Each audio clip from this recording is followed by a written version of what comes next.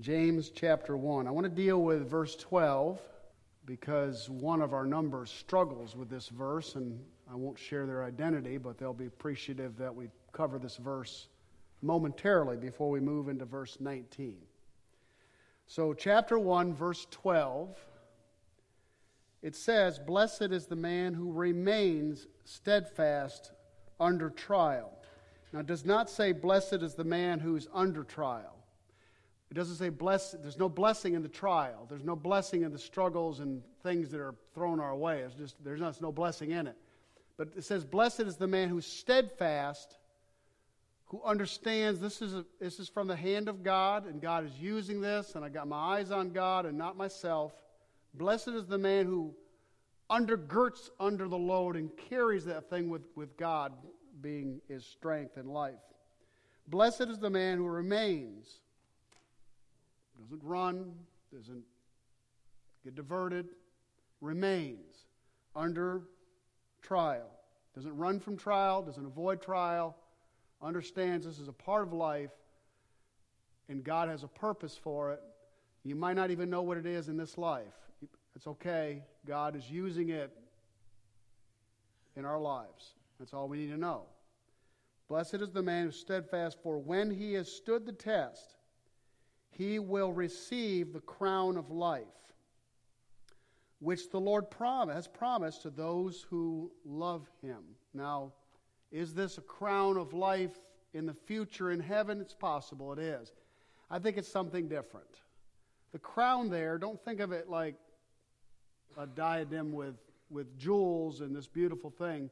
The crown of the first century Greek and Roman world was the crown of an athlete that was made out of leaves and twine, and a very earthy type crown for the winning of the thing. I think a man or woman under trial who perseveres and comes out of it by the grace of God has learned a secret that perhaps the rest of us haven't, that Christ is their very life. And because of that deep dependence that you learn through the trial if you persevere, I think in this life you receive the crown of the display of his life. That's the crown. The crown has nothing to do with glorifying us. It's that Christ is seen as our life by all around us when we're crushed and broken by trial, and yet we reach out and Christ becomes our very life. God has a way of loosening us off of anything of this life and all we care about him. And in the end, we get a crown of life. And that crown of life isn't shiny and glowy. It's very earthy and natural and made of twigs and leaves because Christ dwells in a very common life like ours. I think that's the crown of life. Okay, let's move down to verse 19. James says this, know this, not feel it, not experience, know this, my beloved brothers. Now, a little hint into his writing style, whenever he says my brothers, and he says it a number of times, in chapter 2, verse 1, my brothers show no partiality. In chapter 2, verse 14, what good is it, my brothers? And so this is transitory in nature. He's moving on to a new topic whenever he says, my brothers, my beloved brothers. Just a literary device of James, just to be familiar with that. Know this, my beloved brothers, let every person, I like that because it's not young, it's not old. Sometimes when folks get old, the tongue loosens up. And they say whatever they want to say. I don't know if it's because they're going to die soon and they just don't care, or they've lost a little bit of restraint in the mind, or whatever it is. But if you've ever been an elderly person, none of you are elderly in here, but if you've ever been around an elderly person and they were inclined to say just about anything to the waitress, my poor mother would crawl under the table many times at restaurants. My father got done with the waitress. And so every person, it says, no excuse. That includes little ones also, to train them in this. Let every person be quick to hear, be fast to listen to people. The mark of any counselor, and by the way, we're all counselors from one time or another to somebody. The first mark of a good counselor is the ability to really, really listen. Not to shoot off the hip or shoot fast with a remedy. They really want to know what's going on, because the only way you can prescribe the right medicine to people is to really, really listen to them. Be quick to listen to what they're not saying. Be quick to listen to how they're saying it. Be quick to listen to body language that you see. Be a perceptive person when you're dealing with someone else. Resist the temptation to think to the answer that you want to give them in the first 3 seconds of their statement to you. Really listen. It's amazing what you can hear if you really are quick to listen to them. By the way, give people eye contact when you listen to them. Don't look at your phone and check your emails. Look at them with the eyes. Don't look away. You ever been talking to someone and they kind of looked over your shoulder and looked back? What did you do? You looked back over your shoulder too. Because you wonder what possibly behind you could be more significant than what they're saying, what you're saying to them. And you want to know. Be quick to listen. Eye contact, watch, listen. Be quick to listen, to hear, slow to speak. Now that doesn't mean to speak slow. It means to resist the temptation to speak quickly to them about something. Okay? Doesn't mean to be slow of speech, although that's fine too. Moses was very slow of speech. In fact, when the Lord came and told him to go, he said, I can't talk well. And God said, I don't care what you can do or what you can't do. It's me that's going to do it. But, so be slow. Don't fire off real fast. I've never been sorry for something I didn't say. I've been sorry for a lot of things I did say. You ever gone away from a situation and you wanted to say it and you didn't say it, and you think, thank God I didn't say it. Because you got new information about the situation you didn't know before. So think long and hard before the trap flies open. Okay? Notice slow to anger. Now it doesn't say never to be angry. Okay? Because there's times to be angry.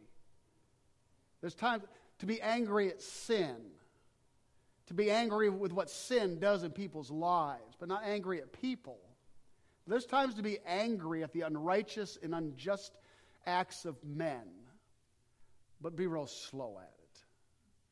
You ever been around with someone who just fires off on a temper really fast and you just never know what to say and not to say to, they're just like a city without a wall. You can, at least a little thing, you know how to start them off and you can do it like that.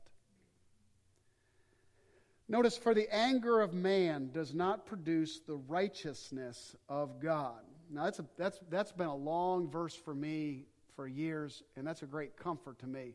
Because I've often thought that I was angry at a situation, and that by my anger and righteousness, I could bring the justice of God down on somebody.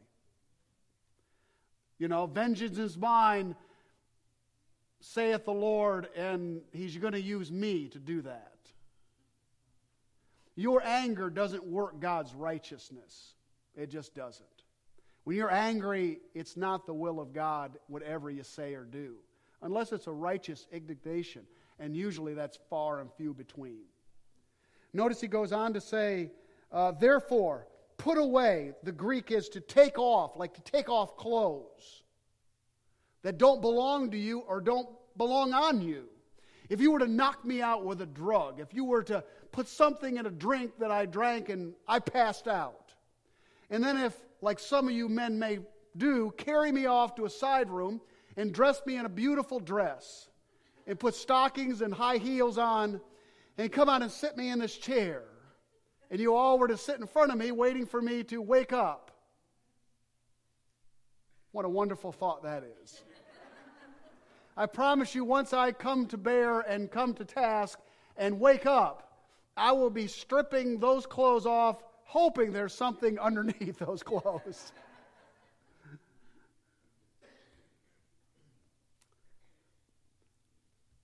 filth and sin, because that's the word that's used there, put away. Take off all filthiness. Those kind of clothes don't belong on you anymore. Take them off. Take them off. You used to wear them. They don't fit on you anymore. We won't cover the topic of clothes not fitting. I guess we could. Notice, and rampant wickedness. The word is abundant. Take off the clothes. Don't even go near the clothes rack. The abundance of wickedness out there. Stay away. Put it off. Get away, James says. Practical advice. If you know you're weak on some particular temptation, stay away from it. Well, put yourself in the place you could be tempted. Put it off. Get away from it completely. Good advice. Good counsel. Wise. Notice it says, and receive with meekness, humility, the engrafted, the King James says, word. Be humble when you hear the Bible preach, that if it hits your particular sin or your particular area, and the Spirit takes His beautiful finger and points it deep within your soul, and you say, ouch, you are humble, and that you will receive it. You will not resist it. If a brother or sister in Christ in love shares the Word of God with you, in hard truth, but in loving spirit, in humility, receive it. I love the verse that says, faithful are the wounds of a friend. Now, when you share that hard truth, share it with all the compassion and love that you possibly can share it with. But don't curve on the two-edged sword. Push it in. It is that person's only hope of repentance and seeing the situation from God's perspective.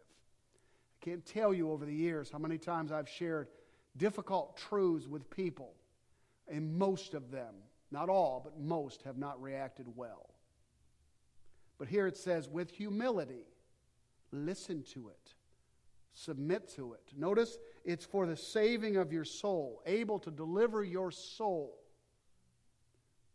Okay? That doesn't mean you get saved again. It means you need to be delivered from flesh and carnality and sin. And as the Spirit of God uses God's Word to point those things out and you submit yourselves to that teaching, I'm going to tell you, there's a cleansing. There's a beautiful cleansing. There's a beautiful renewal. There's a beautiful freedom. And just like Lazarus came out of the tomb, more and more of those grave cloths begin to drop off of you. And you get more freedom. And you get more liberty. And, okay, let's go on to the next verse. Look at verse 22. Be ye doers of the word, and not hearers only. If you do so, it says, you deceive yourselves. You're living in a fool's paradise. It's not real. The reality of what you're listening and reading isn't playing out in your life. It's like having two different lives. You nod like a dog in the back windshield of when you hear truth, that's truth. And then you walk right out and there's no acting upon it, and you're deceiving yourself. Notice what the warning is in verse 23. And here begins one of James' most beautiful pictures. He's got a couple of them in the book. If anyone is a hearer of the word and not a doer. Notice it says a doer of the word versus a hearer of the word. Two different stances. We're going to see, I think, what the difference is. It is the mind graph that you come to that makes a difference. But all of you hear the word preached tonight. Some of you are hearing it from a doer's perspective. Some of you are hearing it from a hearer's perspective. The mind graph that you bring to the open Scripture and to Christ determines the effect. Notice it says in verse 23, if anyone is a hearer of the word and not a doer. So the first topic is the hearer, not the doer. The hearer is like a man who looks intently at his natural face in a mirror or reflection. Now think of it. These are difficult verses to interpret, but I want to suggest something to you. The here, when he sees the Word of God, it's like he's looking into a mirror at himself. He judges what he hears out of the book by his own standards, what he sees in himself, what it will do for himself, and what he has to do in response to the Word. In other words, when a hearer listens to the Bible, all they're looking for is how it affects me and what I have to do. The focus of that person is themselves. What sin do I have to forsake? How much prayer do I have to render? What is my life supposed to look like in category because I want to straighten it out? I'm looking at it in a mirror. I'm looking at myself in a mirror. All my perspective is me when I'm looking at the Scripture and what I have to do or not do, or how it affects me, or what I get out of it. A lot of people come to church just to hear the Bible taught and preach to see what God they can get out of God and get from Him. Notice, what's that person like? For he looks at himself. The Bible's preached, taught, he reads it, he's looking at himself. And he goes away and at once forgets the sermon. He forgets what he is like. His whole focus in reading and studying and listening was himself. And so when he went away, it was just vapor into the air. Notice the other one. The other one is the doer of the word. They come with a whole different mindset. Their mindset is not themselves. They don't look into the mirror. Notice verse 24, 25. But the one who looks, where does he look? He looks into the perfect law. Now this law is not the law of Moses or the Ten Commandments or any Levitical law of the Old Testament. He looks into the perfect principle, the perfect law, that which actually works. He looks into grace. He looks at what God has done in the Scripture and what God has promised. His looking is now not what do I have to do. His looking is what has God done and how do I receive that. Notice verse 25. But the one who looks into the perfect law, comma, which is the law of freedom, the law of liberty. When he's looking at the Scripture, he's looking at what God has done and God has promised. A perfect example is John 17. Throughout the entire thing, here's this prayer of all that God has done in Christ and how Christ prays back to the Father. And it's all about oneness, and it's all about glory, and it's all about receiving love. It has nothing to do with the disciple of Christ. It has everything to do with what Christ has done for us and through us and in us. That is the perfect law of freedom and liberty. The hearer, the doer anyway, looks at that. Look at the result in verse 25. And he perseveres. He stays under. He watches. Being no hearer who forgets, but he is a doer who acts. He will be blessed in the outflow of grace and the doing of it.